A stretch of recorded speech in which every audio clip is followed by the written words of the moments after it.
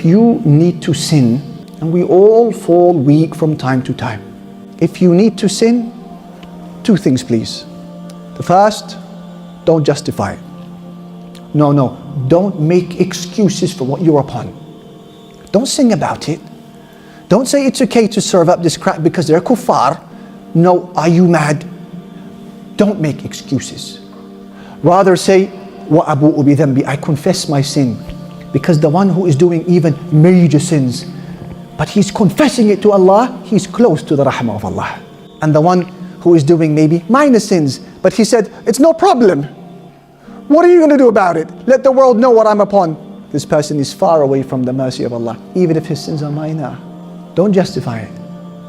Although the Prophet ﷺ predicted that there will come a time where people will justify their sins.